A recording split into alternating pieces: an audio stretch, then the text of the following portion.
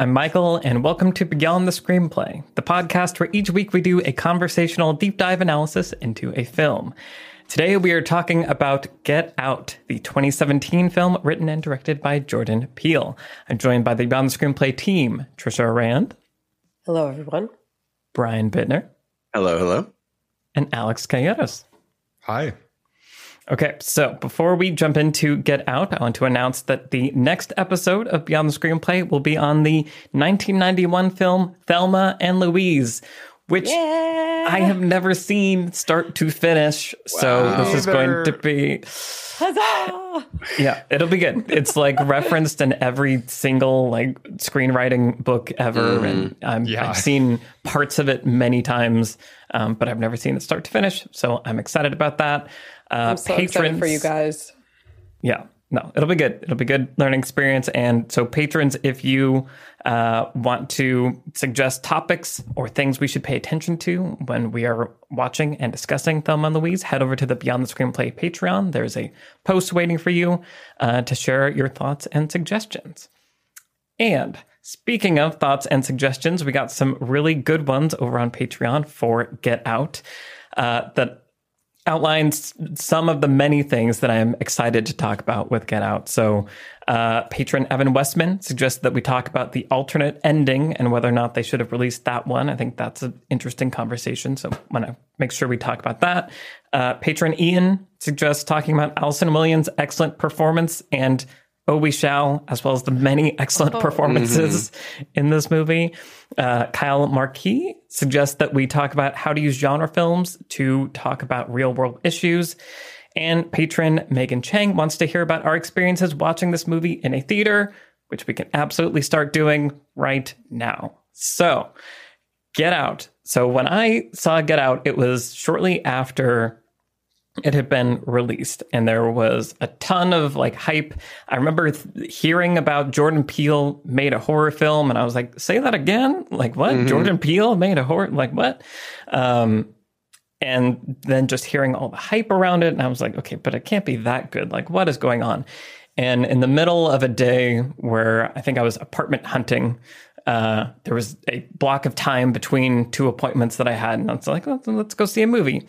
Let's go see Get Out. Everyone's obsessed with it. And it was like a Sunday afternoon. The theater was like pretty empty. And the movie started and it was just so good. And I remember just like laughing in joy, even in like the scary moments, just like were hilarious because of what the context was, like what this scenario of this movie was. I just couldn't believe it. I've talked before about, when I saw Black Panther, I was having this moment of like looking around at the audience of like, is everyone else saying like there's only black people on screen right now? Like, does Marvel know what they do? Like, are you allowed to do this? And I was very much having that experience with Get Out also of like, are you allowed to make this movie, Jordan Peele? Like, surely not all the white people are going to be... All the white people in this movie are evil. Like, you were not allowed to do this, Jordan Peele. How did you do this? Oh, my God. And so it was this, like, very specific experience of being delighted by the hilarity of the cleverness of the design of this movie and all the levels it was working on, and the stress of, like, wait, like, are you allowed to do this? And I'm kind of happy that I saw it after there was like all this universal praise and hype around it, because I think that calmed that part of me of like, oh my God, like people are gonna like riot after they see this movie. Knowing that everyone loved this movie, I think helped me enjoy it that much more. So I was just struck by the subject matter, how it was executed, the really smart, clever screenwriting where it's doing all these different layers of things. It's playing with genre and expectations. It's just so good. One of my favorite things is just the design of the protagonist. Also, I want to talk about that and just the way this film puts you into alignment with the protagonist, which is often a problem I have with horror films of, when you're thinking the protagonist needs to get out and they're not, it's very frustrating. But every time I was having thoughts of, this is a bad idea, Chris. You need to be second-guessing things. Chris was second-guessing things. So many things to talk about. and I'm excited to dive in. But I left the theater like, wow, that was so much fun. And then I watched it again, and I was like, it's still really fun, and I still love watching it, and it's just so good. Anyway, so that was my theater experience. Alex, what about you? Yeah, man, I also loved it on the first viewing. I remember seeing the trailer and being excited by the trailer because it just looked fun and subversive with a great cast, and I was just really interested to see what the minds of like Key and Peele. Like I do appreciate the Jordan Peele, Keegan-Michael Key sense of humor. And so seeing that in kind of a subversive horror film was an exciting prospect. And it's just one of those movies that I just love when a film is eminently rewatchable. And part of what makes this movie so rewatchable is that it works on so many levels all at once, all the time. So it's got this literal story that is a really wacky like horror concept. It's like a super wacky Stepford Wives, like fun, goofy horror concept. But it's like perfectly designed so that until you know every twist and turn and reveal of the plot, everything that's happening and the way people are talking and the actions they're taking can be read like 5 different ways that all feel valid. And then upon a repeat viewing can be read different ways. And I think it's just the most brilliant type of screenwriting when you can have an audience experience an entire movie for it to feel right and for it to make sense through one specific lens, and then watch it again through a different lens, and it also all adds up. And I think it's just such a brilliant masterstroke because it means that this movie, I think when you talk, Michael, about, oh God, like, is this okay? Are people going to accept this movie? I think I'd be more worried about that with a movie that was maybe more one-dimensional or was just literally about like a simplistic idea of racism or a simplistic one-note kind of, bad racists do bad things. But this movie is so much more complex than that. And it's about so many levels of like social horror. I mean, I think that's what Jordan Peele calls this movie. It's like a social thriller, social horror movie. And there's so many layers to that. And it's hard to talk about because I think it's absolutely brilliant. And it was my pick for Best Picture of 2017. I think it should have won because we're still talking about it. And I don't know, are we talking about Shape of Water? I don't know. So it was in my top 10 of the decade. I love this movie. I always love rewatching it because of its total rewatchability. And I think it just shows that Jordan Peele took enough time with this concept and with this screenplay to just make every moment count and every moment work on more than one level. And that is just my favorite kind of movie. So yeah, thumbs up. Yeah. Yes. No, I remember you and I were going to go to like a screening, and we drove all the way out to. We did. Like, it was like an Academy, West Hollywood. It was like an Oscar season screening, and it was like sold out. And then it was sold out, and we couldn't get in. It was late, and it was like, well, we should probably just go home, or we could just go watch Get Out by ourselves. Right. And then we did it, and it was like, God, this movie's still so good. Yes, that was a fun night. Yeah. Aww. Awesome. All right, Brian, what about you? I love this movie. It was definitely a contender for my top 10 of the 2010s. And if I redid my list today, it would, might get on there.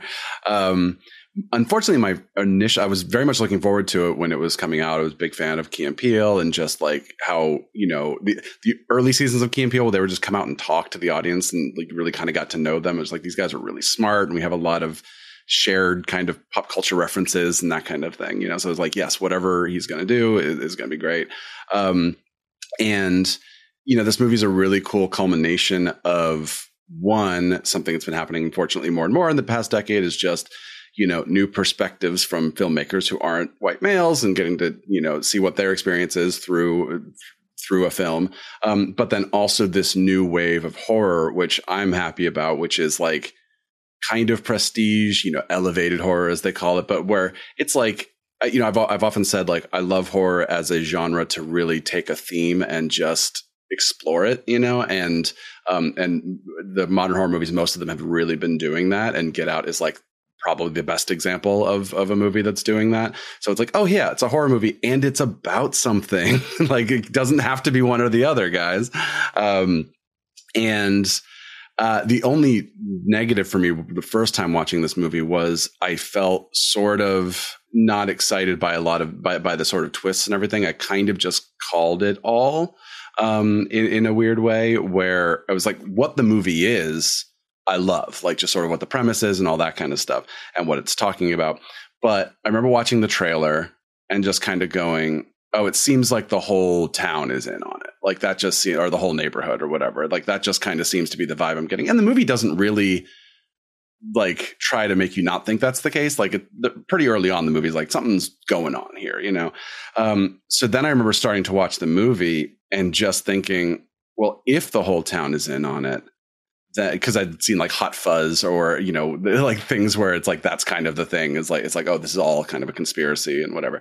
Then I guess the only twist that's left is that Rose is also in on it. So then when that happened, I was like, okay, you know, and again, not like I called it, that was, you know, derivative or whatever. It was just, I happened to personally have the experience where my brain was just, you know, maybe because Jordan Peele and I have similar, you know, steps ahead, unable to enjoy things. He's just too smart. Yeah, too smart for these movies. Definitely not unable to enjoy it. I'm bad at calling twists and stuff. But then finally, when they reveal what the whole plot is, then I was like, oh, well, this is just Stepford Wives. So it was a little bit of like every time the movie was trying to do a big look at this thing, I was like, well, yeah, you know, like that was my only problem the first time watching it. Fortunately, this is a good movie, which means it doesn't rely on the twists and turns. And so it's like that was only a slight negative for me the first time I watched it. I still liked the movie a lot, but it was kind of, it didn't like do all the things that I think it was hoping that it could. But then when I watch the movie again, that doesn't matter. And I get to just really enjoy the great filmmaking, the great performances, the great ideas, the little foreshadowing things that you don't notice the first time around. You know, my mother loved her kitchen, so we keep a piece of her in here, right? Like things like that. Reveal the maid, Georgina, yeah.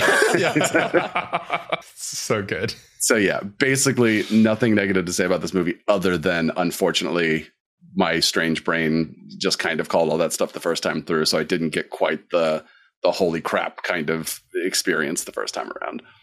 My dumb brain didn't call anything, so I had the right experience. I think I remember going and then watching the trailer afterward and being, oh God, I'm so glad I didn't watch this trailer, because I think it probably would have given, because I went in totally cold, not knowing anything about it, and the reveals did really work for me, and like the stepping up of like, something's weird, but like it can't possibly be what I think it is, and then it's like, no, yes it is, and then it's like, well, then is Rose in on it? Like she can't possibly be in on it for like story reasons and meta reasons, and I just want this to, oh God, she's in it. So like all of those reveals worked for me.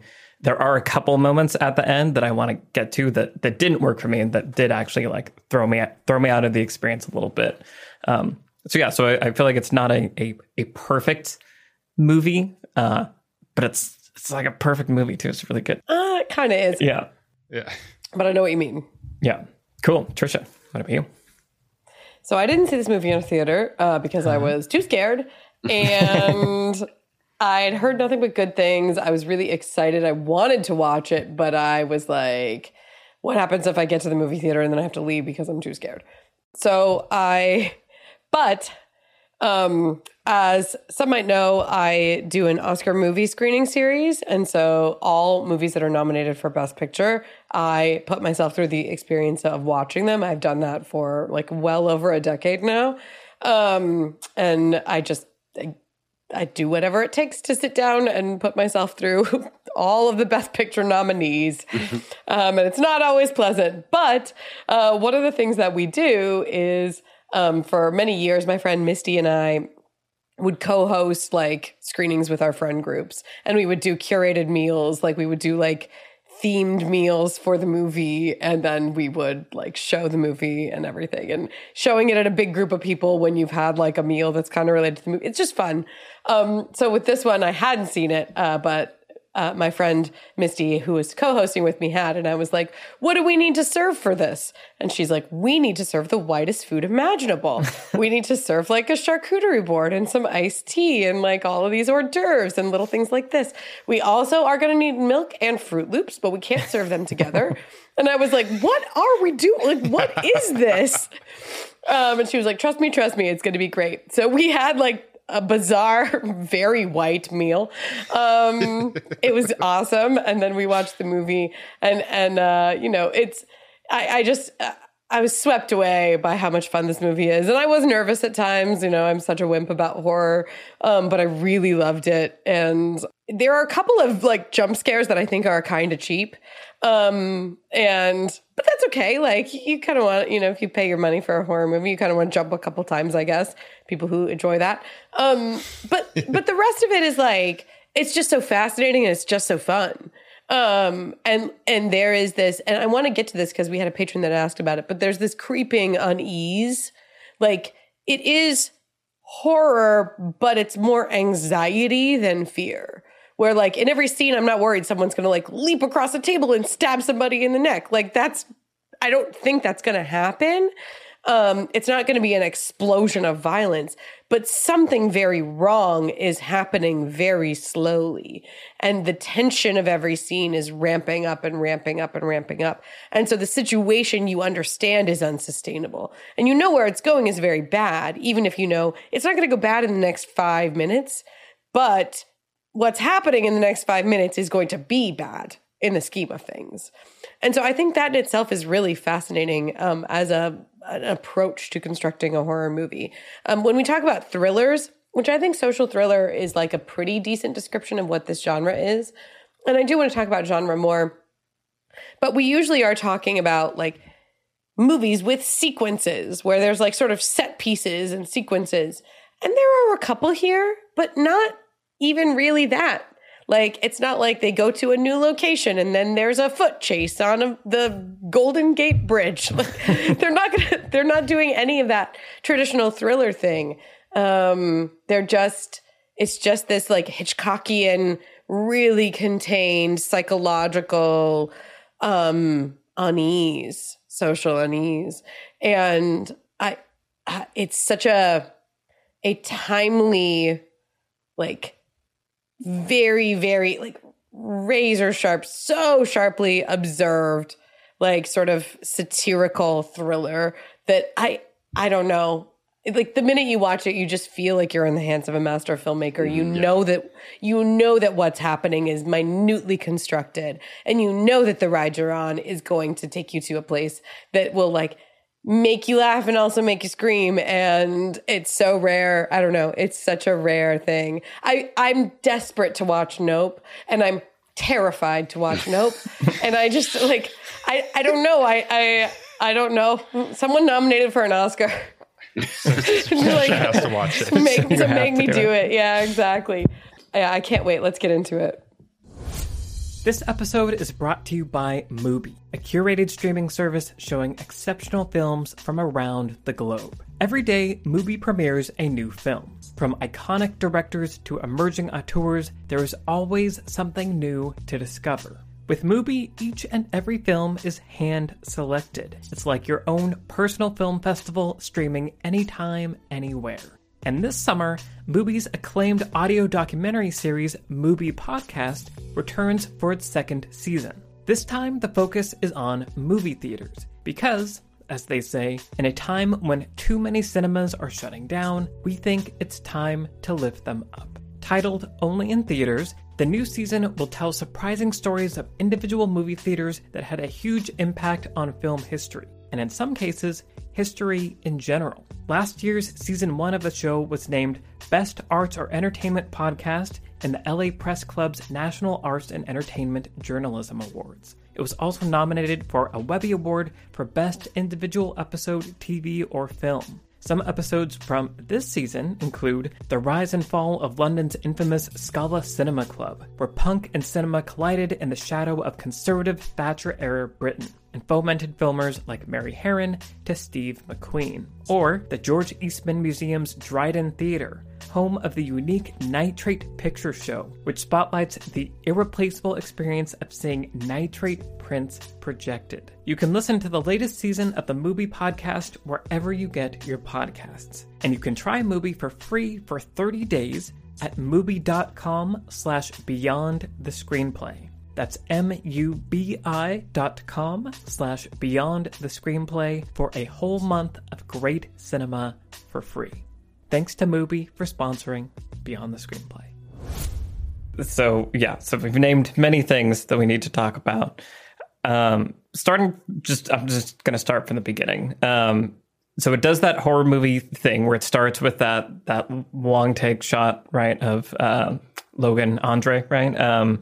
Getting kidnapped, and so that sets the tone and tells you like you're in a horror movie. But then it doesn't do horror movie stuff for a pretty long time, and it does a lot of exposition about Chris and Rose's relationship and the situation and the guess who's coming to dinner-ness of it all. The sharply observed, like you're saying, Trisha, was something that was jumping out to me immediately. And that's one of the many things that I like about the protagonist. I've sort of talked about already how he is a smart horror movie protagonist who isn't gonna, if there's a scream and sounds like someone is dying on the other side of the door, they're not going to go and open the door and be like, what's this thing? Like, I should go toward the danger, right? They're smart about things. But I feel like he's also, the characterization done to make him like an empathetic protagonist is also this very sharply observed behavior that I have certainly experienced, where it's like when being around people that are well-meaning, but to borrow Jordan Peele's term, being racially clumsy, how do you behave and how do you react to that? And I really like that Chris goes out of his way to defuse situations and make things as comfortable for people as possible, because I think that's an empathetic thing that makes us lean into the protagonist. And it is also just underscoring where the tension is. Like, so it's kind of doing these two things at once, where like you know what he's concerned about, both because it's kind of said early on, and the movie does a good job of showing you these awkward moments, like with the parents or with the brother, they'll say a thing and it's like a little awkward, but like Chris will diffuse it. And so the tension just comes in, as we're saying, this like social dynamic back and forth that is at once universal and hyper specific. And that's part of this like doing multiple things at once that I just love about that, especially that first act, the first kind of 30, 40 minutes of this movie, where it's just setting up the world and the protagonist and these characters. Yeah, it's such an interesting, complex kind of thing that it's playing with, which is like the easy version, right, is like, they've never met a black person before, or like they are just like racist people, but they're like learning to like Chris. They're learning their lesson, right? But instead, it's like you said, the clumsiness of the like, I would have voted for Obama. It's like, oh, you're gonna love this. Let me show you this, Jesse O. Is that whatever? Like, and it's that sort of thing that's like, it's so specific, and it's also a really fun thing to do in, whether you're an actor or a writer or a director, like the things that mean one thing to the people in the room, but a different thing to the audience, right? So it's like the character, Bradley Whitford is showing Chris how tolerant he is, but he's showing us how sort of clumsy he is. Chris is showing Bradley Whitford like, cool, that's great, but he's showing us like, all right, I'm tolerating this, but like this is, and that's really hard to do, and that's kind of where the sort of satire of it all really glows, right? Is in that way where it can do two things at once at all times, and we know exactly what it's doing. I think it's a really fascinating construction of the protagonist too, because he's kind of an everyman in the sense that he isn't like a bigger personality, right? Like a lot of other people in the scenes are bigger personalities than he is, or they're like taking bigger social swings than he is, or whatever. Like, it's not like he goes into he's not Rod, is what I'm saying. Like, right. It's not like he goes into the weekend, like, I'm going to impress the hell out of Rose's parents and like be the most charming boyfriend of all time. He's not trying to he doesn't have a big goal. Right? He's not trying to like do a thing on the weekend. Instead, everybody else, the onus of acting like doing actions is placed on everybody else in the scene, and Chris is put in the position of reacting. And as a rule, that is a difficult protagonist if they're going to have like a really strong arc. But in the case of this movie, as someone who is kind of put into a situation and his arc is, I need to stop being passive and be active, starting him in a more passive defensive place is the wisest thing that you could do. Where you put him back on his heels, he's like, I'm just going to manage this. Like, I'm just going to manage the situation the best I can and with the lightest touch possible. Mm-hmm. Like, as you're pointing out, he's diffusing, but he's not doing more than he needs to do. He's just like, I'm just going to kind of laugh that thing off. I'm just going to kind of like set that thing over there and not even comment on it. Like, or just give a little smile. That's what I do in most situations. That's really likable. It's really understandable. It puts us in the same exact, in his shoes, right? Again, it makes him relatable. And it reinforces ultimately what his arc needs to be, which is like he has to stop doing things and start doing things, right? So it is just like, it's such a smart construction for that character. And it's done so in such a grounded way that we don't even notice that it's happening. Like, it's not like, you not like Rose is going like, you need to be more active, Chris. Like, again, it's just, we kind of see him constantly. I love Daniel Kaluuya's face where he's like, I'm thinking about saying something. And it's usually like a couple seconds before he says something and you can kind of wait for it. You're like, he's maybe gonna work his way up to saying something finally. Again, it's just really well observed and like really well written. Yeah. And like you're saying, we all can identify with social situations that we just want to scream and get out of.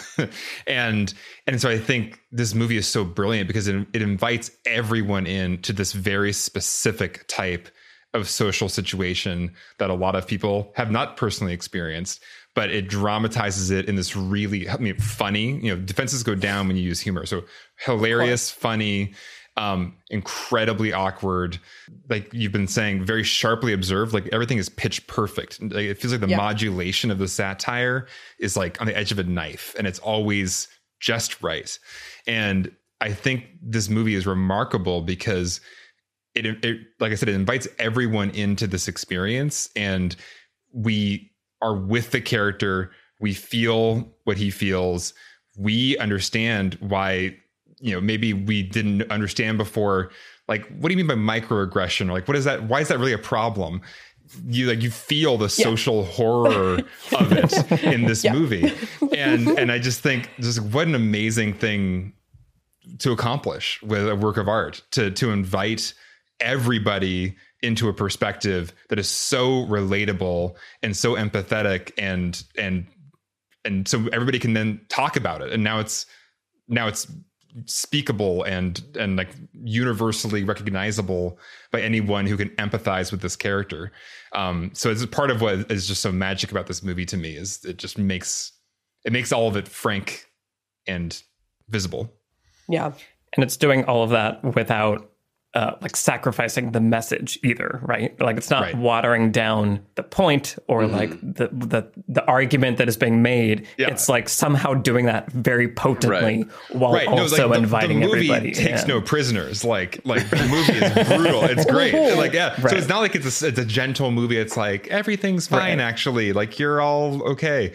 The movie is like a brutal satire, and yet it manages to like cut through. At least for for most people who love this movie, it cut through any defenses they might have up of like, well, that's not me. I don't want to think about that. It feels like it works this magic where it just cuts through all of that. And no, you are with this character in this experience. And then on top of that, the actual like crazy events of the movie do pay off just like a crazy gonzo horror premise. So it's also like satisfying in other ways besides just the thematic content. Like there's another version of this movie where it's just like it is just theme on the nose with nothing else, and this movie satisfies on other levels where the twists are fun, like being John Malkovich, insane, mind-blowing, weird twists and turns of like what is actually happening. And that also cuts through defenses, I think. So it's just Jordan Peele just nailed this thing. Yeah. Speaking of being John Malkovich, there's so much of that in this movie. There's like a small door with something behind it. There's Catherine Keener. There's like the weird orientation video. There's the friend who's like predicting the conspiracy, but like they actually turn out to be kind of right. The sunken place is kind of being John Malkovich with a little viewport. Right. Yeah. See, Jordan Peele and I just have like the same pop culture references, which is unfortunately why I could call all this twist. But the other thing that it does, with what you guys were just talking about is, again, this is like the anti Don't Look Up in terms of satire, right? Don't Look Up is like, here's a bunch of people who have on one side of a belief system and they're fairly normal. Here are people on the other side and they're nuts. And like, that's it. There's not a lot of in between. But like what's really cleverly done here, obviously, Michael, in your video, you talked about Rose, kind of like always sticking up and being like, well, of course she couldn't be in on it because she's like yelling to police officer and she is, like railing about her parents. And I love his response. She's like, oh, he's my man. And he's like, like, yep. Welcome to my life. But then even within the family, it's, at one point, Catherine Keener says like, oh, maybe I should hypnotize you. And then Bradley was like, nah, like leave him alone, whatever, and it's like, it would have been so easy for like everyone to be like really pushing for a certain thing, really trying to do this. But like the family just feels so organic, which is doing two things. One, it is, for the audience, making it feel like, well, clearly not everyone could be in on it because they are disagreeing about what should happen next and like, all this kind of stuff. But two, when you watch a movie on repeat viewings, you're like, oh, they're just psychotic. Like they could have, they could have grabbed him 5 minutes after he walked in the door, but they're just like playing this like crazy multi-day mind game with him, and they're so good at it. They're so like freakishly good at like just being like, oh, we're just a nice, normal family. We're going to kind of like quibble about things and disagree about things. Meanwhile, we all are very much on the same page about what exactly is going to happen in, 2 days from now. Well, yeah. And that's what's so like fascinating watching it again. As you're saying, it really works every time you watch it and you see it with a new context, and that it is like this weird game that they're playing, and you can feel that different family members enjoy different parts of the game, like more than others, and like the way the brother, like just all of that is he's a little too eager. She has to like calm him down. Yeah, right, and so it is just, it's pitch perfect. And as you were saying, Alex, where like the satire is just like on this thin line that just like it manages to stay there. And to your point also, Brian, Kathleen Keener, her performance is so great as the mom, and that hypnotism scene with her and Daniel Kaluuya it's just so good. Like both of them, the performances are just like exactly right, where you believe that he'd be willing to sit like just like one more sentence through, and like you can see how that works. And she's right on this line for me anyway, of like something's creepy and something's up, but like nothing overt, like nothing to justify me like literally running out of the room right now if I'm trying to like impress my girlfriend's parents, kind of thing. And I feel like that sequence always like strikes me, and her performance especially in those early scenes of like, you were somehow clearly evil and bad, but also maybe not. And maybe you're just like a kind of a weird mom in the suburbs kind of a thing. Likes to hypnotize people. It's so funny because I made a note watching it this time of like, even the way Allison Williams like looks at pastries in the first scene, like in like the opening credits, I'm like, the movie's telling me she's psychotic right now. She's crazy. Like, but like in the first viewing, it's like, oh, it's just like a montage of like, she's like really considering which donut she wants, but like she's psychotic. Like that's the same kind of like weirdness that you see when she's eating, Fruit Loops at the end.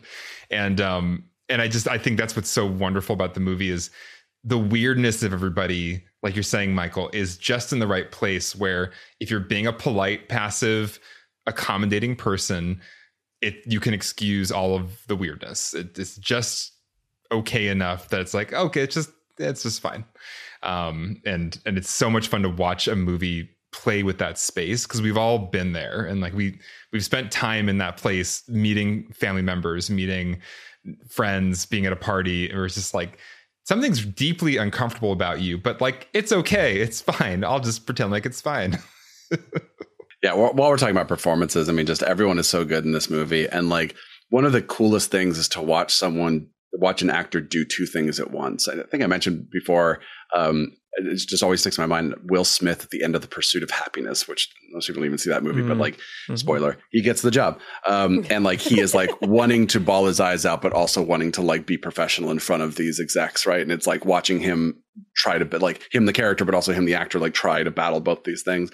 And this movie is full of that, right? Because we have like Chris when he's getting hypnotized, right? And it's like his face can only do so much, but his like brain is doing so much. And then the best Georgina doing the no, right? Oh like that is just insane. That's like a long extended take, and it's so amazing. Yeah. And then Allison Williams like doing the phone call, right? Like which my friend, when he watched the movie, he's like, I didn't understand that was possible, that like a human being could like make that voice while making that face. Yeah. Mm-hmm. We have to shout out Betty Gabriel and Marcus Henderson, who are Georgina and Walter. Yeah, just because they are the unsung heroes of this movie. Crack. The performances are so uncanny. Like, how do you the conversation when he's chopping wood? Like, how do you like perform like facial expressions and dialogue in this exactly something's just so wrong, but you can't place it, but it's just deeply wrong.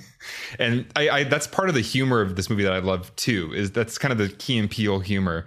It's like this ineffable, like something's effed up about this person or about the situation, but like you can't quite put your finger on it, but it's like really wrong. But like it's in a way that you can't speak about. You can only show or act. Yeah. Like literally then when Chris is like trying to talk to somebody else about it, he like can't even explain what was off, Yeah. Right.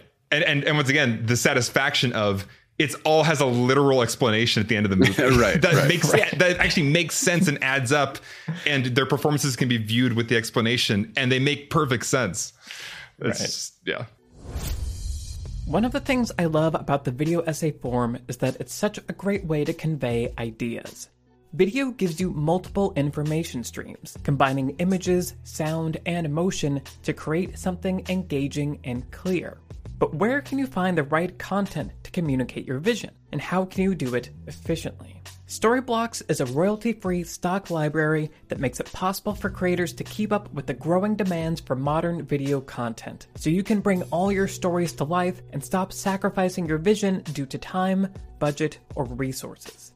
Unlike traditional stock sites that limit content with a pay-per-clip model, Storyblocks gives you unlimited downloads so you can create more. They have images and illustrations, audio and sound effects, and high-quality video and video templates. If you've ever been a video editor with a rapidly approaching deadline, you'll know the value of being able to grab what you need and implement it quickly. And Storyblocks has a selection of flexible subscriptions, so you can focus on creating instead of worrying about budget. To check out Storyblocks and sign up for their unlimited all-access plan, head to storyblocks.com/beyondthescreenplay. Once again, that's storyblocks.com/beyondthescreenplay. The link is also in the show notes. Thanks to Storyblocks for sponsoring Beyond the Screenplay. Well, and all of these, like all of the things that you guys are highlighting here, really just to me hammer home what a triumph of dialogue writing this is. Like, it's all dialogue is the thing. Yeah. Like, so much of the unease and the satire comes in the actual writing of the dialogue. And the way that it's perfectly balanced, not just in like the comedy, because I think a lot of the comedy comes in the performance, but just in the like sort of cultural nuance that's being observed, right? So, one of the most interesting scenes in the movie, I think, is like early on when they're in the car and he's on the phone with Rod. And we hear the way, it's like a code switch, right? We hear the way that he talks to Rod on the phone. And it's kind of different than the way that he speaks to Rose. And the way that so there's that cultural thing that's happening. The way that Rose speaks is really different from the rest of her family, right? The way that Rose speaks, especially when she's only talking to Chris, right? They kind of have this urban, we're, people of a certain generation. We kind of have our own language and our own sort of dialect that we speak to each other. Even in spite of their racial difference, they're on the same wavelength in terms of dialogue. The way that they talk to each other in the room, you guys are pointing out later that night, where Rose is kind of ranting about how awkward and terrible her parents are, and Chris is having, it's sort of a one-sided conversation, but he's responding to her.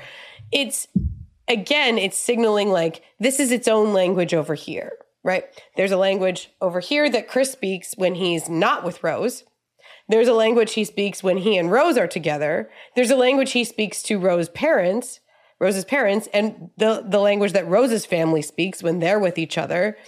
And then there's the big language that Rose's family speaks to their peers, right? And to their neighborhood and their community.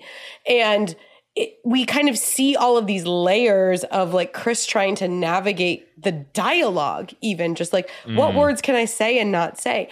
And that's what creates that sense of horror with Georgina and, I'm sorry, what's the name of the other? Walter. The groundskeeper, Walter. Thank you. That's what creates that horror, right? They're not speaking the right language, right? Chris is approaching them. Yeah. Yes. He's approaching them and speaking one way to them, and they're answering in a way that is essentially a foreign language to him, right? Or it's not the answer it's not the answer he's expecting, right? There's a generational gap. Obviously, there's a cultural and racial gap. And so it's really hard to parse on first viewing what's off about certain scenes, but it's all in the dialogue writing. And it's so impressive. And when I say that something is sharply observed, that's really what I mean, right? It's someone who is the way that Chris and Rose talk to each other in Chris's apartment is warm. It's loving. It feels like a modern relationship in any modern rom-com that we might see. And then we see all of these shared sense of humor, right? Yep, where they're it's making key. plan words of yes, parents, I'm going to bring my black boyfriend. He's a black man, right? Just those little plays on words that, yeah. My parents are not racist. I would have told you. Even later when they're talking out by the river or whatever, when he goes on a walk, right? Again, we see that shared language is being revisited, and it brings us back to a safe place in the dialogue. It's just really good dialogue. The other element that is so important, I think, for the tension and the horror is setting. And I think the movie right up front plays with setting, because most of our classic horror movies are in a nice neighborhood where the killer shows up, Halloween or whatnot. This movie begins in a really affluent, nice neighborhood where it's the scariest possible place for this black guy to be walking around alone at night. And then when we're going into the scary place, it is this country home in this kind of beautiful natural surroundings where there's nothing around for a long time. You're just alone in the country. And I think the production design of the house itself, when it goes down to the basement especially, there's this very specific kind of wood paneled creepy country club thing that just has always unnerved me as somebody who just grew up in I don't know, a modern suburb in the West. When I go to old, wood paneled country club places, I feel very uncomfortable. This is from a different time when things were bad for people who weren't just white men. And this is their original den, and this, I don't know if I feel comfortable here. And it's just a really, I think just every element of the props on the mantelpieces and the color of the walls and just everything about the house and the setting and the party they have is just all pitch perfect. Something about this is from another time that was not like a friendly time and place for a person of color. and it just, you're just soaked in that in this movie. Well, and so much of what this movie is doing in the production design and the story world and setting, and as you're pointing out, and everywhere, is messing with our expectations in the genre, right? It's like when we go to a remote place in a horror movie, it's a creepy old dilapidated house that's run down and no one has cared for it. There's cobwebs everywhere and like someone died there. And this is not that, right? It is remote, but it's nice. It's well kept. It's like typical, in a kind of isolated, but not totally isolated. All these other people in the community are there. You get the sense that there's probably another house, right, like over the ridge or whatever. It subverts sort of this expectation. It creates a story world that lulls us into a sense of security because of genre expectations that we have, or just messing with sort of genre expectations that we have. And it's the same thing with so much of what this movie is doing, right? It's like these people, they don't look threatening, right? Like classic horror movie thing is like somebody with a disfigurement, or they're old, or they have a creepy voice, or they have a glass eye, or whatever it is in like cheap horror movies, they signal to you when someone is like the bad guy. And it's like, the movie is not signaling to you that they're the bad guy. Again, it's just sort of like driving at where you feel comfortable, especially if you, in this case, is a white person, right? Like you, the audience, me as a white person, and two of the other people on this podcast, like where we feel comfortable, it's driving at that, right? And at the same time, making us aware of, hey, this situation that might feel comfortable for you, not comfortable for other people. Right.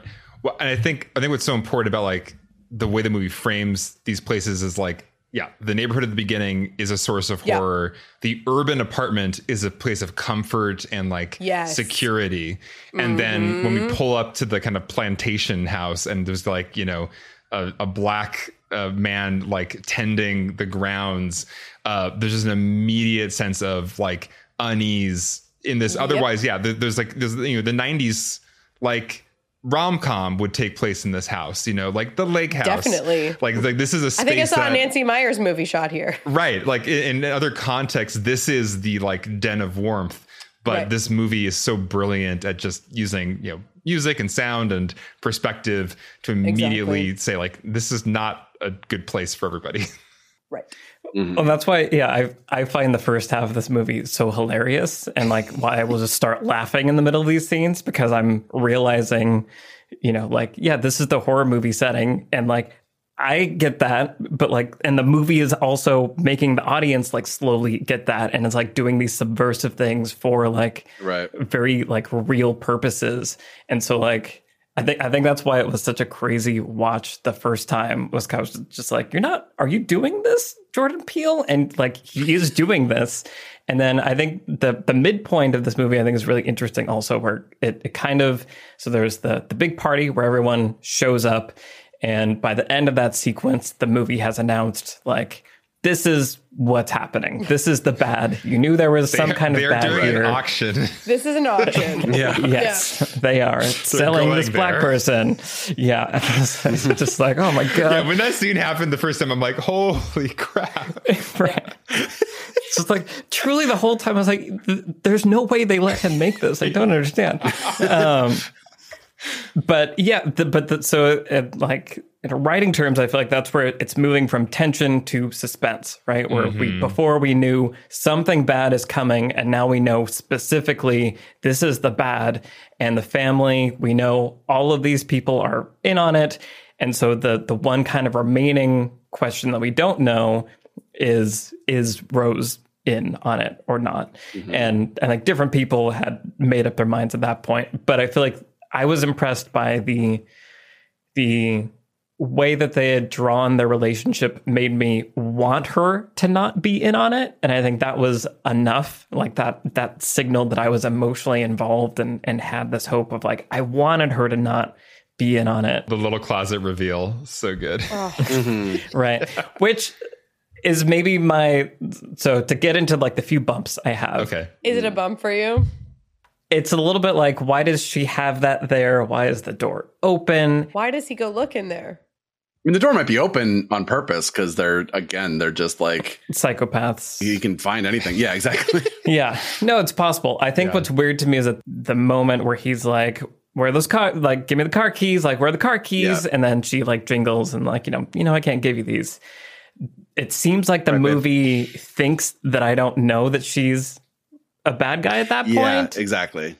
The movie just told us. Right. It felt like the movie is signaling like she's in on it, that like again, it's like her performance, like the way that she changes and stuff. It's such a cool moment, but I agree that like that I want that moment to be the moment that I know, not 5 minutes ago. Yeah, because I was actually confused during all of that, because I was like, wait, you just told me, movie, that like she said this is like the first black person she's ever dated. She has a whole box of these people. Like, we know her family is here, like selling, like clearly she's in on it. And so that moment was kind of a weird thing of like, you just told me that she's one of the bad guys.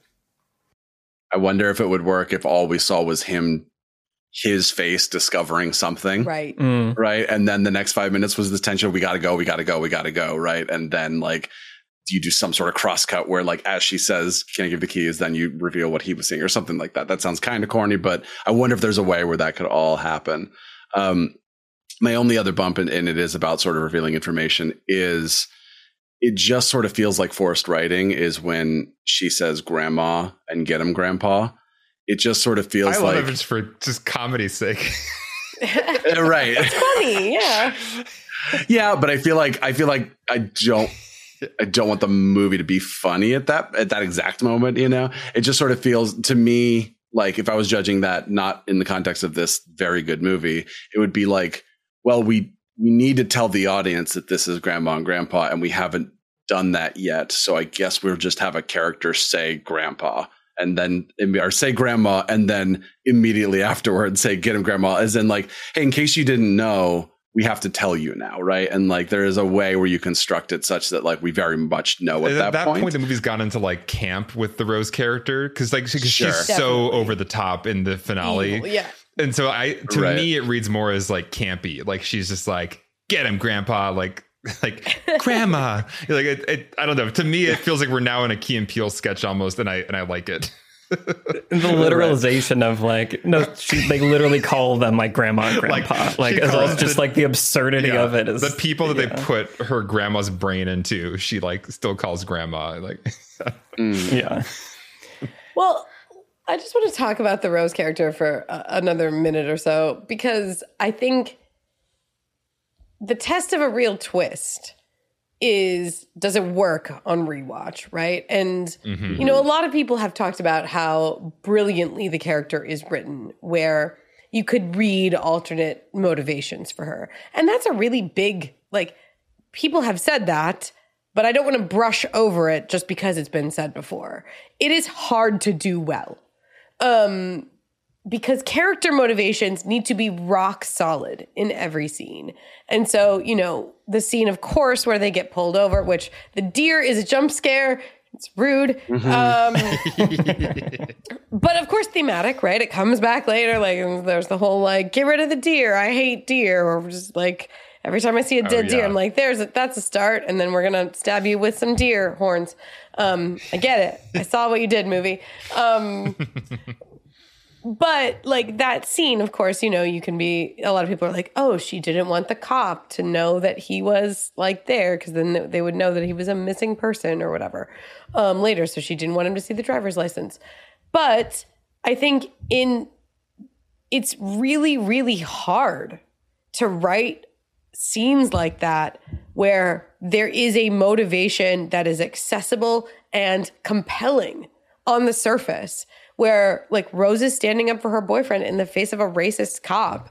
And that is a compelling motivation. It doesn't need to have another layer underneath of it. So we're not going to be looking for another layer underneath of it. It's difficult to write stuff like that. And there are so many moments like that with Rose, right? Where it's like, she's really just trying to buy time later. Right. Right? Where it's like, let's go on a walk, babe. Like, and she's trying to get him off the grounds or whatever, like, or just kind of talk to him. But you can read, there is a real textual and compelling motivation if you don't know the twist in that scene. And then if you do know it, it's readable on another level. That's hard writing to do. On the point of like where the actual twist comes out, I agree that like once I saw the whole box of photographs, I was like, well, okay, so she's part of it. I think it's interesting to note that like a lot of people apparently have wanted Rose to not be like evil all the way down, and be like, well, maybe she was hypnotized by her mom, or like maybe she was, you know, she's a victim too. She was traumatized from a young age, right? She's been a part of this since she was like 6 years old, and they were like Rose defenders. There are so many. There are so many Rose defenders, and I think. I don't know. I just really respect the hell. I just want to say this. I respect the hell out of Allison Williams, who every time there are Rose defenders, she's like, absolutely not. Rose is evil. Like, I mean, she's the most like cartoonishly evil at the end. Evil. Like, she's the most like, exactly. Right. I'll say what I always say. If it's not in the text, it's not in the movie. Not in the you can movie. go have your theories if you want, but it's not in the movie. No. And like I said, I just think obviously what's being played with there is a white savior trope. Like we're expecting there to be one white person in this movie that's not evil all the way down. And I love that there isn't. Again, there's genre things that are happening here. There's like Jordan Peele knows what we expect, right? Like, and that's to your point about like your incredulity that this movie could exist, Michael. It's all of that, right? It's like, well, you have to do it there, like, even in 12 Years a Slave, there's going to be like one good white person. Right. Like Brad Pitt's going to show up.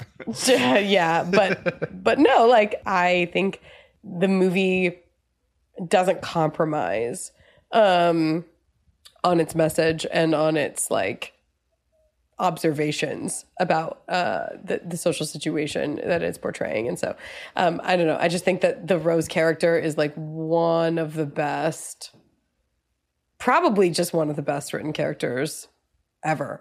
But as an antagonist, especially, and a character that's like embedded with a twist that you just don't want it to be true. And it just all the way is. Well, I feel like that's where I can empathize with the reason I didn't want Rose to be a bad guy was I felt like it was one of the few like biracial relationships that had been rendered in a three-dimensional empathetic way in a movie. So it was like, that's rare also. So I was like, I want to preserve that also. But it is, I think it is crazy that the movie is so uncompromising, and it like cannot understate how much I was relying on that meta aspect of like, they're not going to let all the white people be bad in this movie. Like, that's not possible, and how much that played into the twist. Right. And I think that is also just like, now that we're kind of 5 years past when this movie came out and thinking about the context of it, something I have been thinking about is just, those meta things, those unwritten or kind of unwritten, unspoken rules that frame movies, especially movies about these sensitive topics. I remember talking to my dad about this movie and him being like super uncomfortable, like the first time he watched it, and talked to me afterward of like I didn't like when, you know, Chris and Rose, they showed them like kissing. Like, I don't think they should have been in that bed. And like, I don't know, because from his perspective and the life that he's lived, that's like, you know, if that had been on screen 60 years ago, that would have been riots. People could have been killed because of those images. And so like that he had to watch this movie several times before he was like, oh, it's okay that like we're showing these images, and like that's a big deal. So it is just crazy how things can change, and that I love that this movie came and did all these things that we're talking about. It was like bold enough to like go all the way, because I feel like it does unlock like new opportunities and new like touch points and all this stuff. My dad ended up loving this movie. Yeah, so just really interesting. I think so. The last thing that we had a request to talk about was the alternate ending, and I feel like this kind of plugs into the conversation of the alternate ending.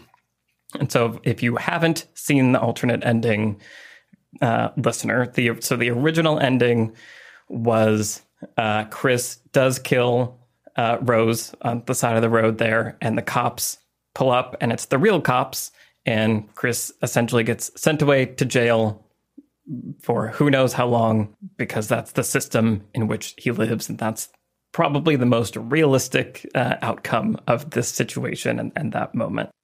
Yeah, the cops would definitely show up and just arrest him. Oh God. Well, I mean, to your exact point, I was not worried about him getting arrested when I first saw that. Yeah, right. Well, because speaking real quick, because I was thinking of Night of the Living Dead. Speaking of movies that like horror movies, I was thinking about while watching this, where the ending, spoiler for a 60-year-old movie, is Jim, who is the main, like the male lead, who is also black, so is the only person who survives the night. And then the cops show up and they see him in the house and just kill him because, and George Romero has said, like, I didn't really think about race when I cast the role or whatever, but like this was 1968, you know what I mean? And it's like, you can't not read into a movie where like the cops show up and it's like, well, I guess that's one of the bad things, right? So again, that's why I was expecting that ending. And I think you're supposed to expect that ending, right? When you just see like the some sort of official car pull up, you're like, welp, there goes Chris. Yep. That's why it's so brilliant the way that it is in the movie, I think. Yeah, I think because Jordan Peele's talked about how post the 2016 election, he wrote this during the Obama era in this kind of like fantasy post-racist era, right. And the illusions of those things had dissipated by the time the movie was coming out, and so he realized it needed more of a aspirational, heroic ending, and so that's why it ends the way it does. But as you were just saying there, Alex, I feel like everything that other ending does is just simply there in the moment when the cops show up. Yes. And I remember it hits so like hard. Cracking up in disbelief. Yeah, that like that's what it was. And it's such a great example of like you can tell people to believe a thing or to think a way, but if you can make them empathize and take them on a journey such that like any audience member knows that when the cop shows up in this moment, that is a bad thing. Like that is a revealing of a universal truth that is like undeniable because it's like happening entirely in the person. And that's why that moment is just so, it's just such a good does it all. moment. Like, it's like he's screwed. Like there's no way out of this. Like the thing that is the savior of every other horror movie is the way he will fall in this movie. Right. Yep. Yeah. And then I do like then that once we get the Rod reveal, that's just the end of the movie. Yes. Right. I don't really want the like 2 weeks later, it's like, we don't need it. It's all done. Yeah. It's perfect. Yeah. Yeah. Agreed. Oh boy. Get Out. Lots of stuff. Good movie. Okay. Well, why don't we move to lessons and what lessons we're going to take away from Get Out. Brian, do you want to start us off? Yeah, I mean, Trisha touched on this a little bit with, the jump scares and we're talking about the feeling of unease. I was just thinking about how to keep your movie consistent with its genre, especially when genre stuff isn't happening yet, like when the thing that the movie hasn't happened yet. So an example would be a superhero origin movie where the protagonist doesn't become a superhero until halfway into the movie, right? Like maybe they get their powers at the inciting incident or the end of Act 1, but like it's not really until the midpoint where we're really going to see him be a superhero. And it's like audiences don't want to sit through an hour of just exposition and setup, or at least, some audiences don't. So you have to find a way to deliver some of the genre that they're expecting before the protagonist is able to go be that thing, right? So you show the villain doing their superhero villain stuff. You show another superhero, if that's a thing in whatever your movie is. You show the hero starting to get powers, right? And action movie is another easy one where it's like, we're going to start off with a big action sequence, and then we're going to cut to like, here's this guy who's just living his day-to-day life, right? And da-da-da. But then like in 20 minutes, we're going to get more action again. And I think horror is especially tricky because, like this movie, a lot of horror movies have just sort of an on-off switch where it's like, now the thing is happening, right? Like now Jack Torrance is running around with an axe, or now Regan is possessed by a demon, or now zombies are surrounding the house, or, Get Out. Like now we know that we have to be running. And it's like up until that point, you kind of, if the characters are scared, then they probably would just leave already, right? So you can't have the characters be too scared. And you can't put that moment, that on switch moment too early, because then your whole movie is just someone running from something, right? Like forever. Like just the movie gets boring. How do you keep ramping up the intensity if we've 10 minutes in, like done, like the uncut gems of horror movies would just be like, well, right now the bad thing has happened and now here's 2 hours. Like, oh Jesus. But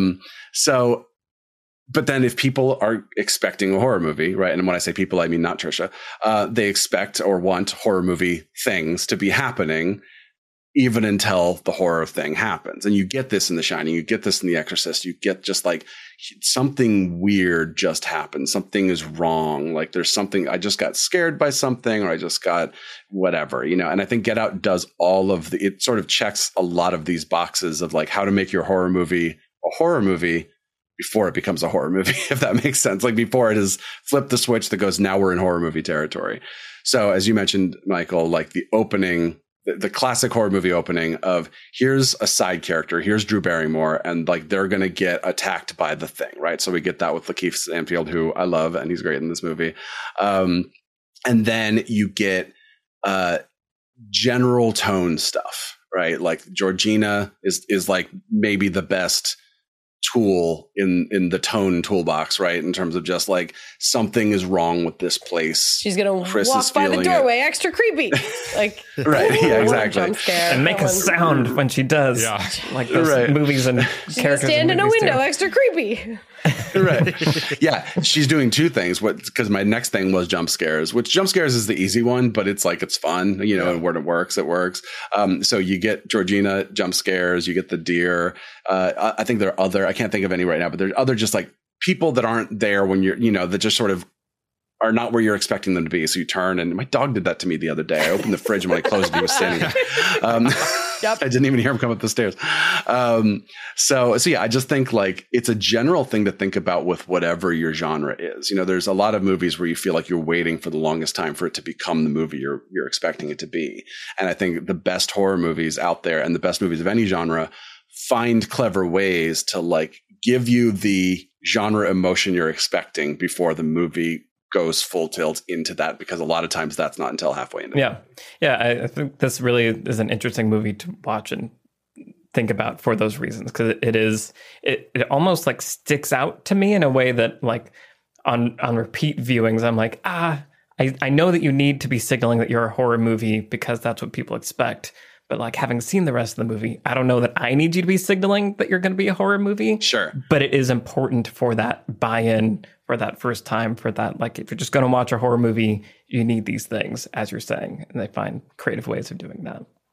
Because otherwise you get movies like Last Night in Soho, which are a really great non-horror movie for half of it and then turn into a really not great horror movie for the second half of it. And you're just going, this isn't, I liked the first half. I want the rest of that movie. Very curious to watch that one day. Yeah. Cool. Alex, what's your lesson? I think my lesson is just, there's specificity with the main character, but I think there's also incredible specificity with the antagonists.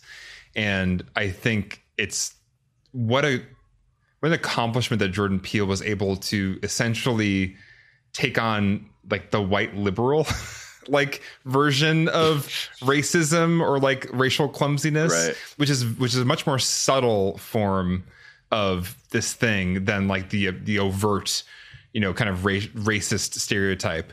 And, I think back to this moment, in the kind of 2016 election, even in the Democratic Party, there was this split between kind of, I don't know, there's kind of the good, like rich liberals and like the kind of like people who are like really emphasizing like economic disparities and kind of like talking past each other.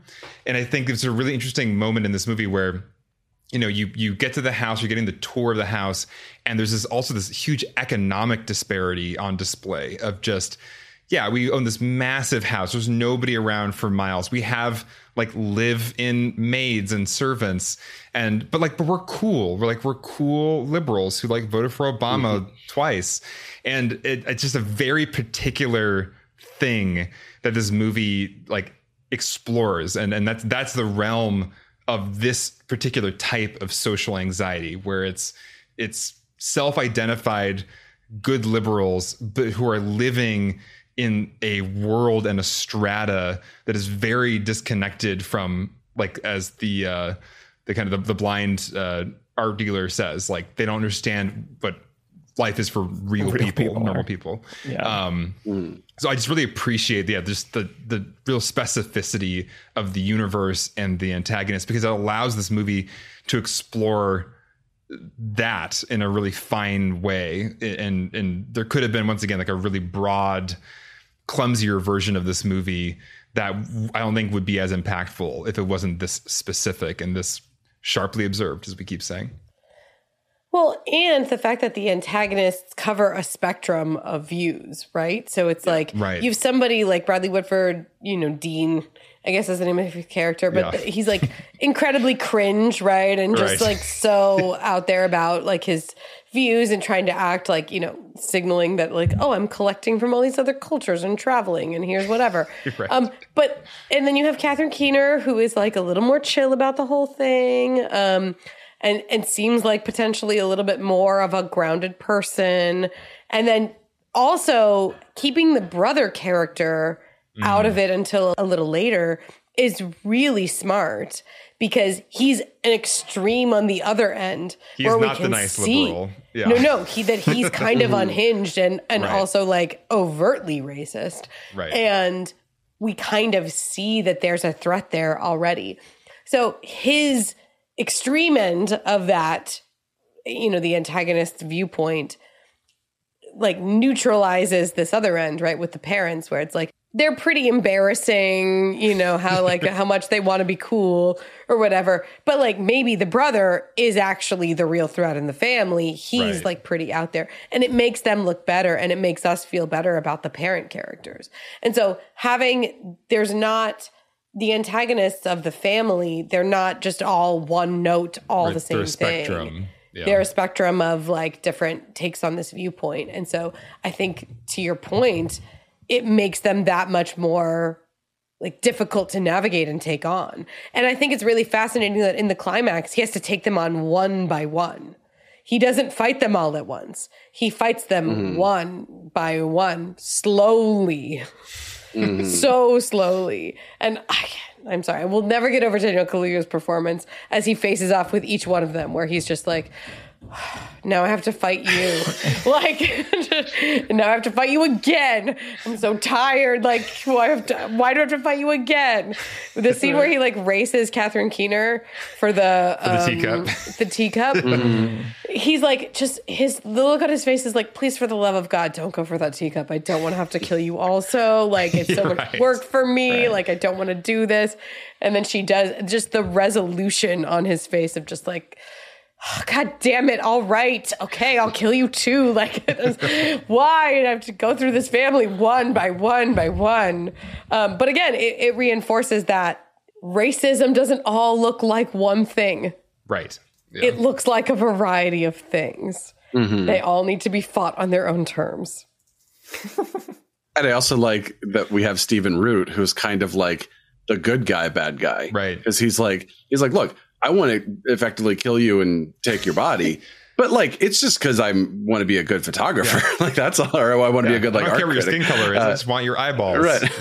Right. What a good guy.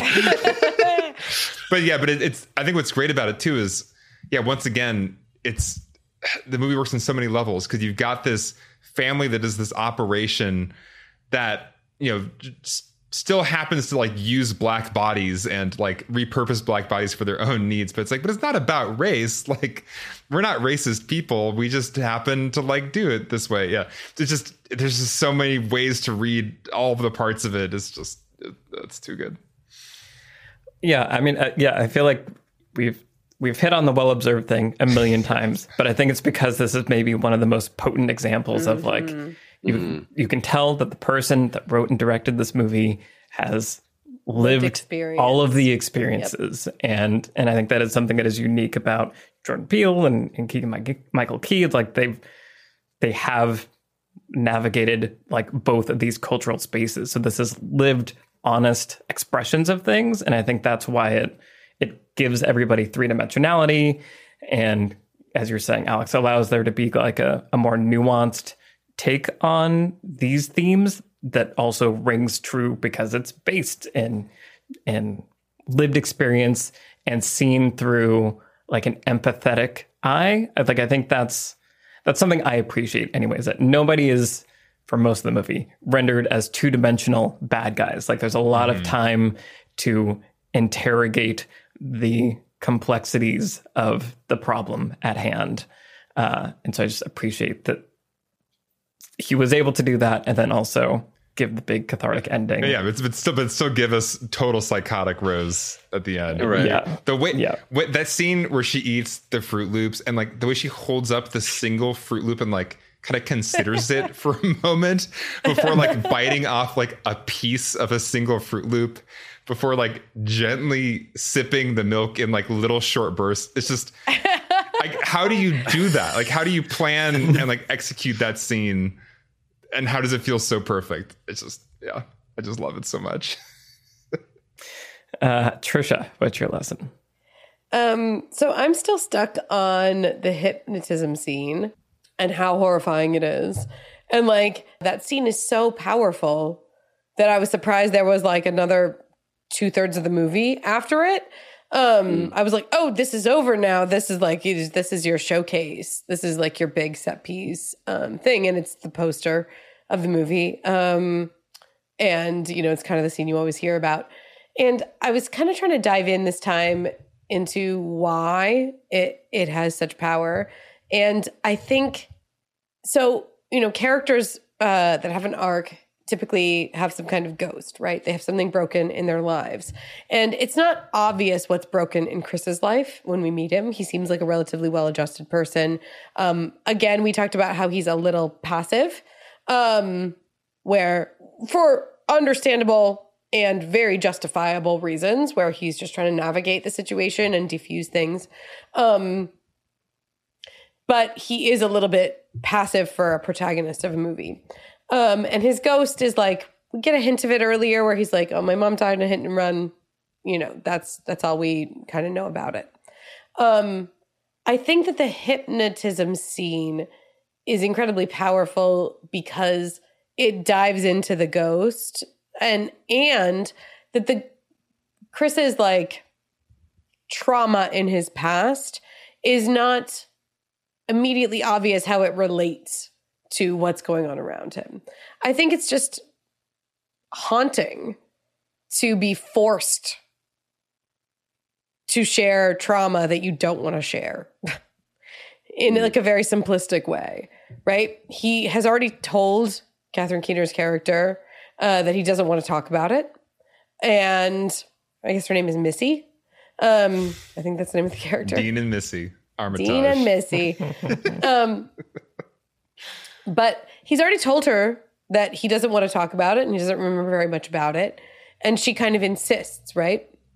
And I think the thing about his performance in that scene, it's clear that the information is being dragged out of him. He's speaking against his will.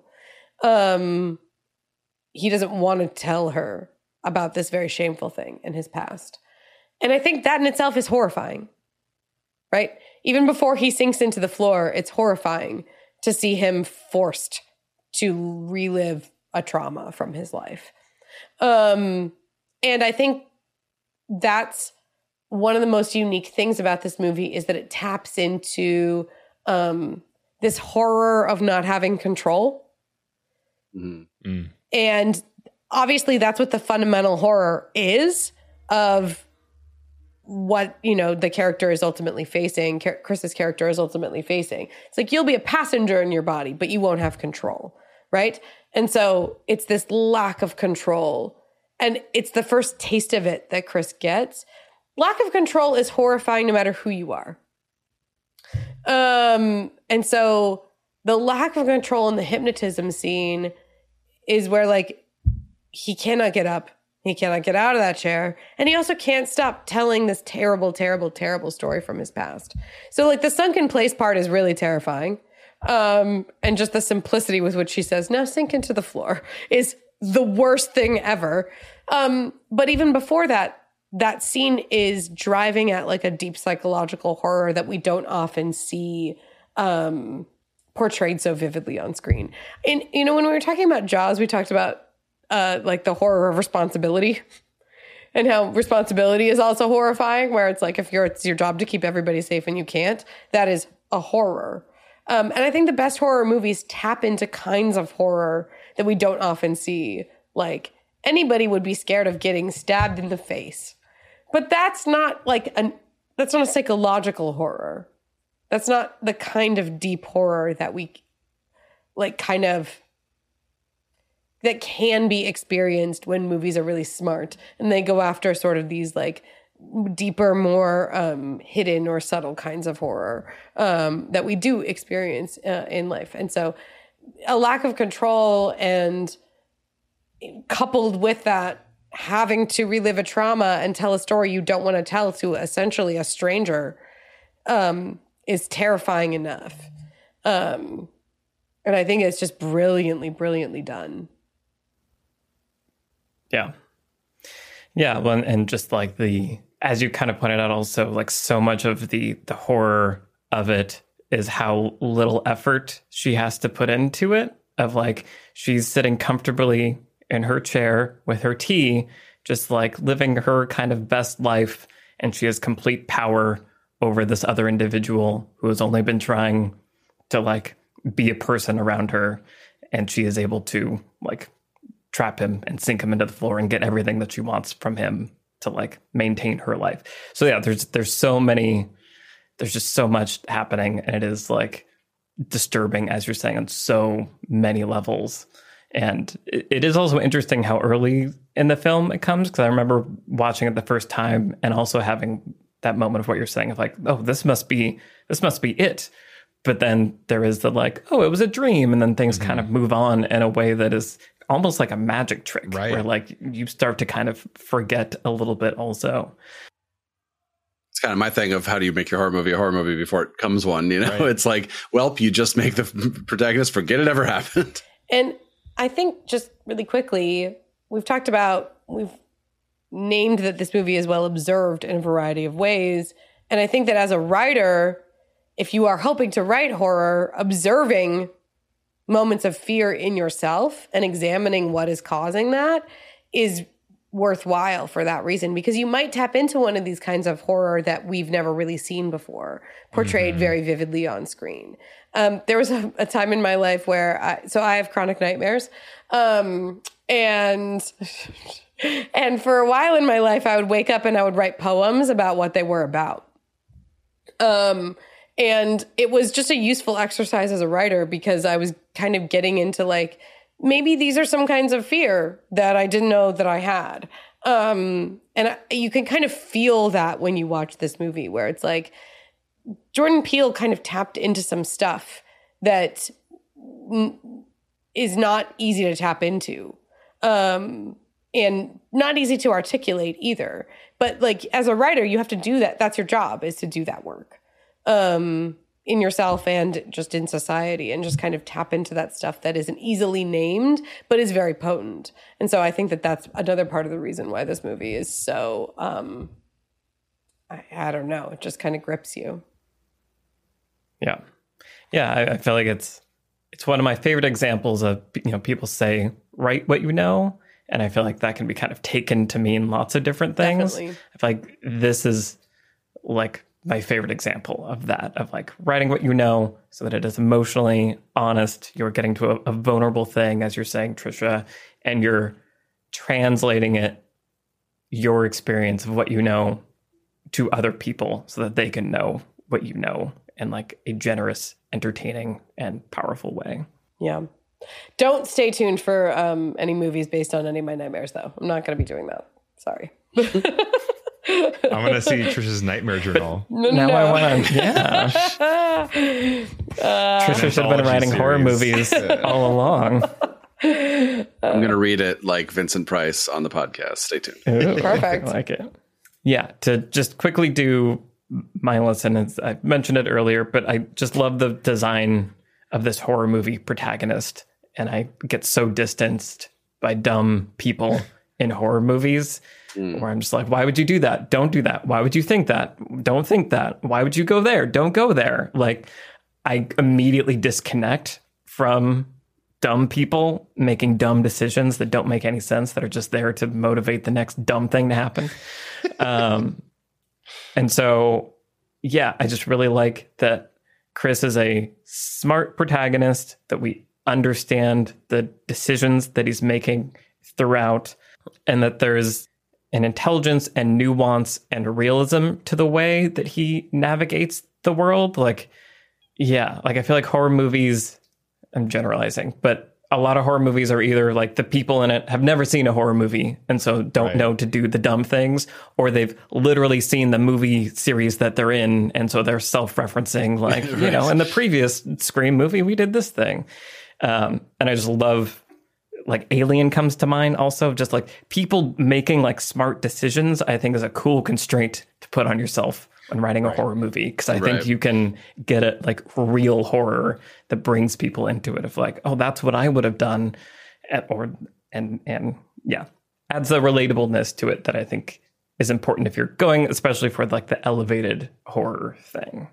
Even the way that Chris tells Rose about the stuff that's happening to him is just like, so I think she unplugged my phone, and like just the way that he explains what he's experiencing is interesting, because we've seen what actually happened and then we see the way that he explains it, and there's that disparity, but it's like, it's how you would describe it, I think. Right. Yeah. He's like going for the best tactic to actually achieve his goal, not just the biggest and loudest. Exactly. There's a social context in play where he's trying to navigate a lot of different objectives, and you know, it's so yeah, it's just, it all makes sense. Cool. All right. What else have you guys been watching? Alex, what have you been watching recently?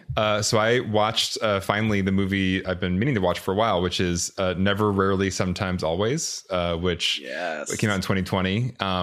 We were at Sundance 2020, Trisha, and it was one of the movies I wanted to catch there, but I didn't get to see. But man, it's a good movie to watch right now. Especially if you're a dude living in America, I think it's probably good to watch this movie just to know what it's like to be a young woman living in America. Because you know, people can get pregnant and they can be 17 and they can be in a state that won't allow them to end that pregnancy. And you should probably know what it's like to be that girl. Just good for understanding fellow humans. It's a really just beautiful, like, slice of life, matter of fact, but also like brutally honest indie film that's just quiet, and it's about just a girl who finds out she's pregnant and doesn't want to be pregnant and has to travel to another state with her cousin without any help to end the pregnancy, and just all the obstacles that this country presents to somebody who finds himself in the situation is just it just shows reality, and the reality is important, I think, for us to all be aware of, especially now. So yeah, this is a good movie to watch. Never, Rarely, Sometimes, Always. Yep. Yeah, I recommended it as what I'm watching about a year and a half ago. Probably it rocked my face off, and I re-recommend it strongly today. Yes.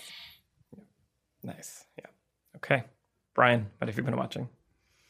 A less recent movie, which I saw a while ago and loved at the time. I wanted to see it again. I went to a screening of The Man Who Shot Liberty Valance. Oh, nice. Which is a 1962 John Ford Western, one of his last Westerns. And it is sort of a meditation on the death of the Wild West ideology. And it is perfectly cast because the two leads are Jimmy Stewart as Ransom Stoddard, a lawyer from the East Coast who comes to this small town in the Wild West, and he has all this big city knowledge, but he can't, shoot a gun to save his life or do any of the sort of Wild Westy things that he has to do.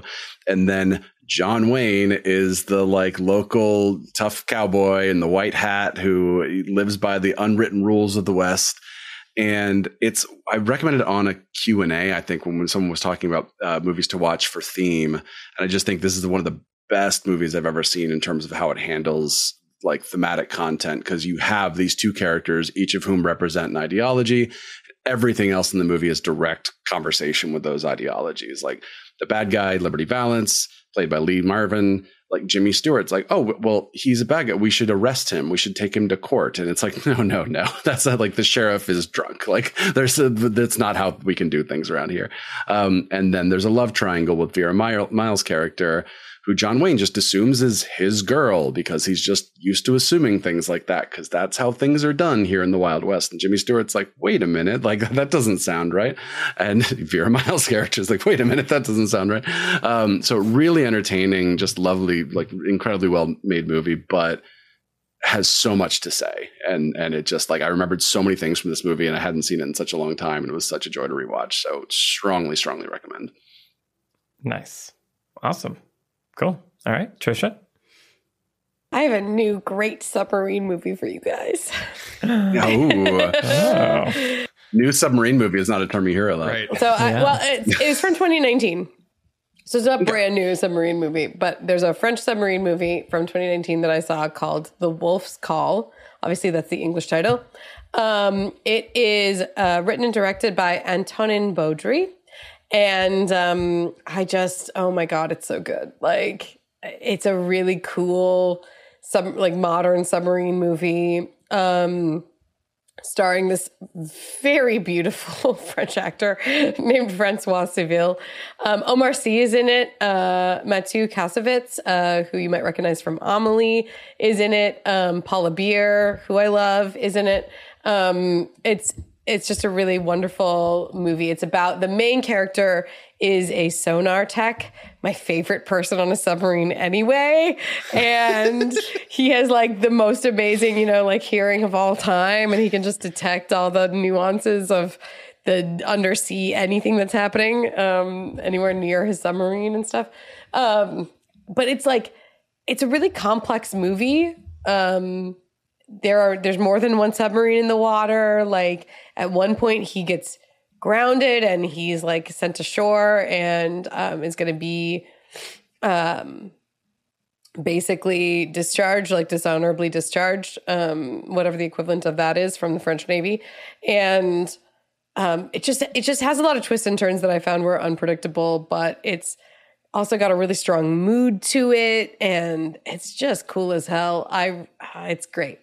It's super taut. There's lots of really amazing submarine sequences, and it definitely isn't it's not a light or unintelligent submarine movie. It's a very here we are going to get into the nitty gritty of submarine tech and sonar tech, and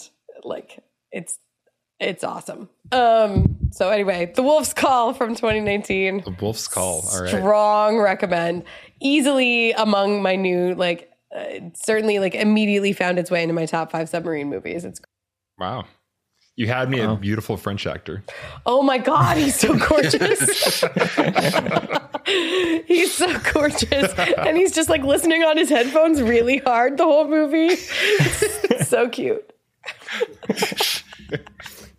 Amazing. Excellent. Michael, what have you been watching? So I've been listening to, I'm going to do that thing where I recommend a podcast. Radiolab recently replayed an episode from 2016, so around the Get Out era, that I'd forgotten about, and I think is a really interesting episode. It's one of their most kind of divisive episodes, and it's about college debate prep school. And so it goes into this fascinating world of college debate where there are these different teams, and the way you think about debate is not the way it actually is. Like, people speak a mile a minute. Like, literally, it's almost impossible. Like, they're at an auction almost, and it's like impossible to understand what they're saying, because sometimes you're judged on how many ideas you put forth, and the other team has to like respond like to every like point that you've made. But if they don't have enough time, then like they lose. And so the world of like debate has changed in all these weird ways, but it's a really important way that a lot of like political people end up, you know, going through debate school and then end up as these really important power players in our government and all these things. So it's kind of this like breeding ground for important people. And it's set up, like many systems, to cater to a certain culture of people and dissuade other people from participating in it. And so this episode follows a kid named Ryan Walsh, who's a queer, Black, first-generation college student that gets swept up in the world of debate, and he and his friends kind of throw a wrench into everything and create this like wave of, we're not going to debate what the topic of the debate is. We're going to debate whether or not it's fair the way that debates are run. And chaos ensues, and it's this really interesting following the story of like basically these Black, queer, outsider people upending the world of debate. And it gets like right into the heart of like, what is fair and how do our systems work, where it's like, well, yes, it's unfair to these people that have prepared for this kind of debate, but also it's unfair to all these other people that don't have the resources and aren't like sponsored by name brand companies and don't have the resources to like pay people to prep them for things. So it's a really interesting, just like capture of this moment and the moral complexity of how do you design something to be fair in a world where nothing is fair. So it's called Debatable on Radiolab. It's a really good episode of the podcast that I think ties in nicely to the Get Out conversation. Nice. Very cool. Okay, well, this has been our conversation about Get Out. Could talk for much, much longer. I feel like one of these days I want to have an episode where we literally get like a dartboard and like put scenes on the dartboard from a movie and just throw a dart. And then it's like, okay, that scene, we're going to talk about that scene like for forever. Because I feel like there are these movies that have so many great things to say that it does feel like, how do you get into all of them? I'm down. Let's do it. Cool. Okay. We could probably do the equivalent of that by like asking our patrons. Right. That's probably a more realistic and productive. Stand our patrons in a circle and then throw darts at them. Yep. Right. Trisha said it. Absolutely not. Only darts made of love and roses. I like it. Got dark. Get outy there at the end. Exactly. We want to say a big thank you to our patrons for making this show possible. We will not throw darts at you. We'll invite you to our country home, and then in the basement, we'll all get into a circle. A lovely weekend. If you want to help us make more episodes and get fun perks like voting on what movie our monthly patron exclusive episode will be, or access to our occasional live via streaming recordings, head over to the Beyond the Screenplay Patreon. The link is in the show notes. I want to say thank you to our producer, Vince Major, and thank you to our editors, Caleb Berg, Graham Harther, and Eric Schneider. I'm Michael Tucker, and I've been joined today by Trisha Rand, Brian Bittner, and Alex Callados. All of our Twitter handles are in the show notes. Send us a tweet and say hi, and we will see you in the next episode for our discussion of Thelma and Louise. And a young, sexy Brad Pitt. Absolutely. Bye, everyone. Bye-bye. Bye.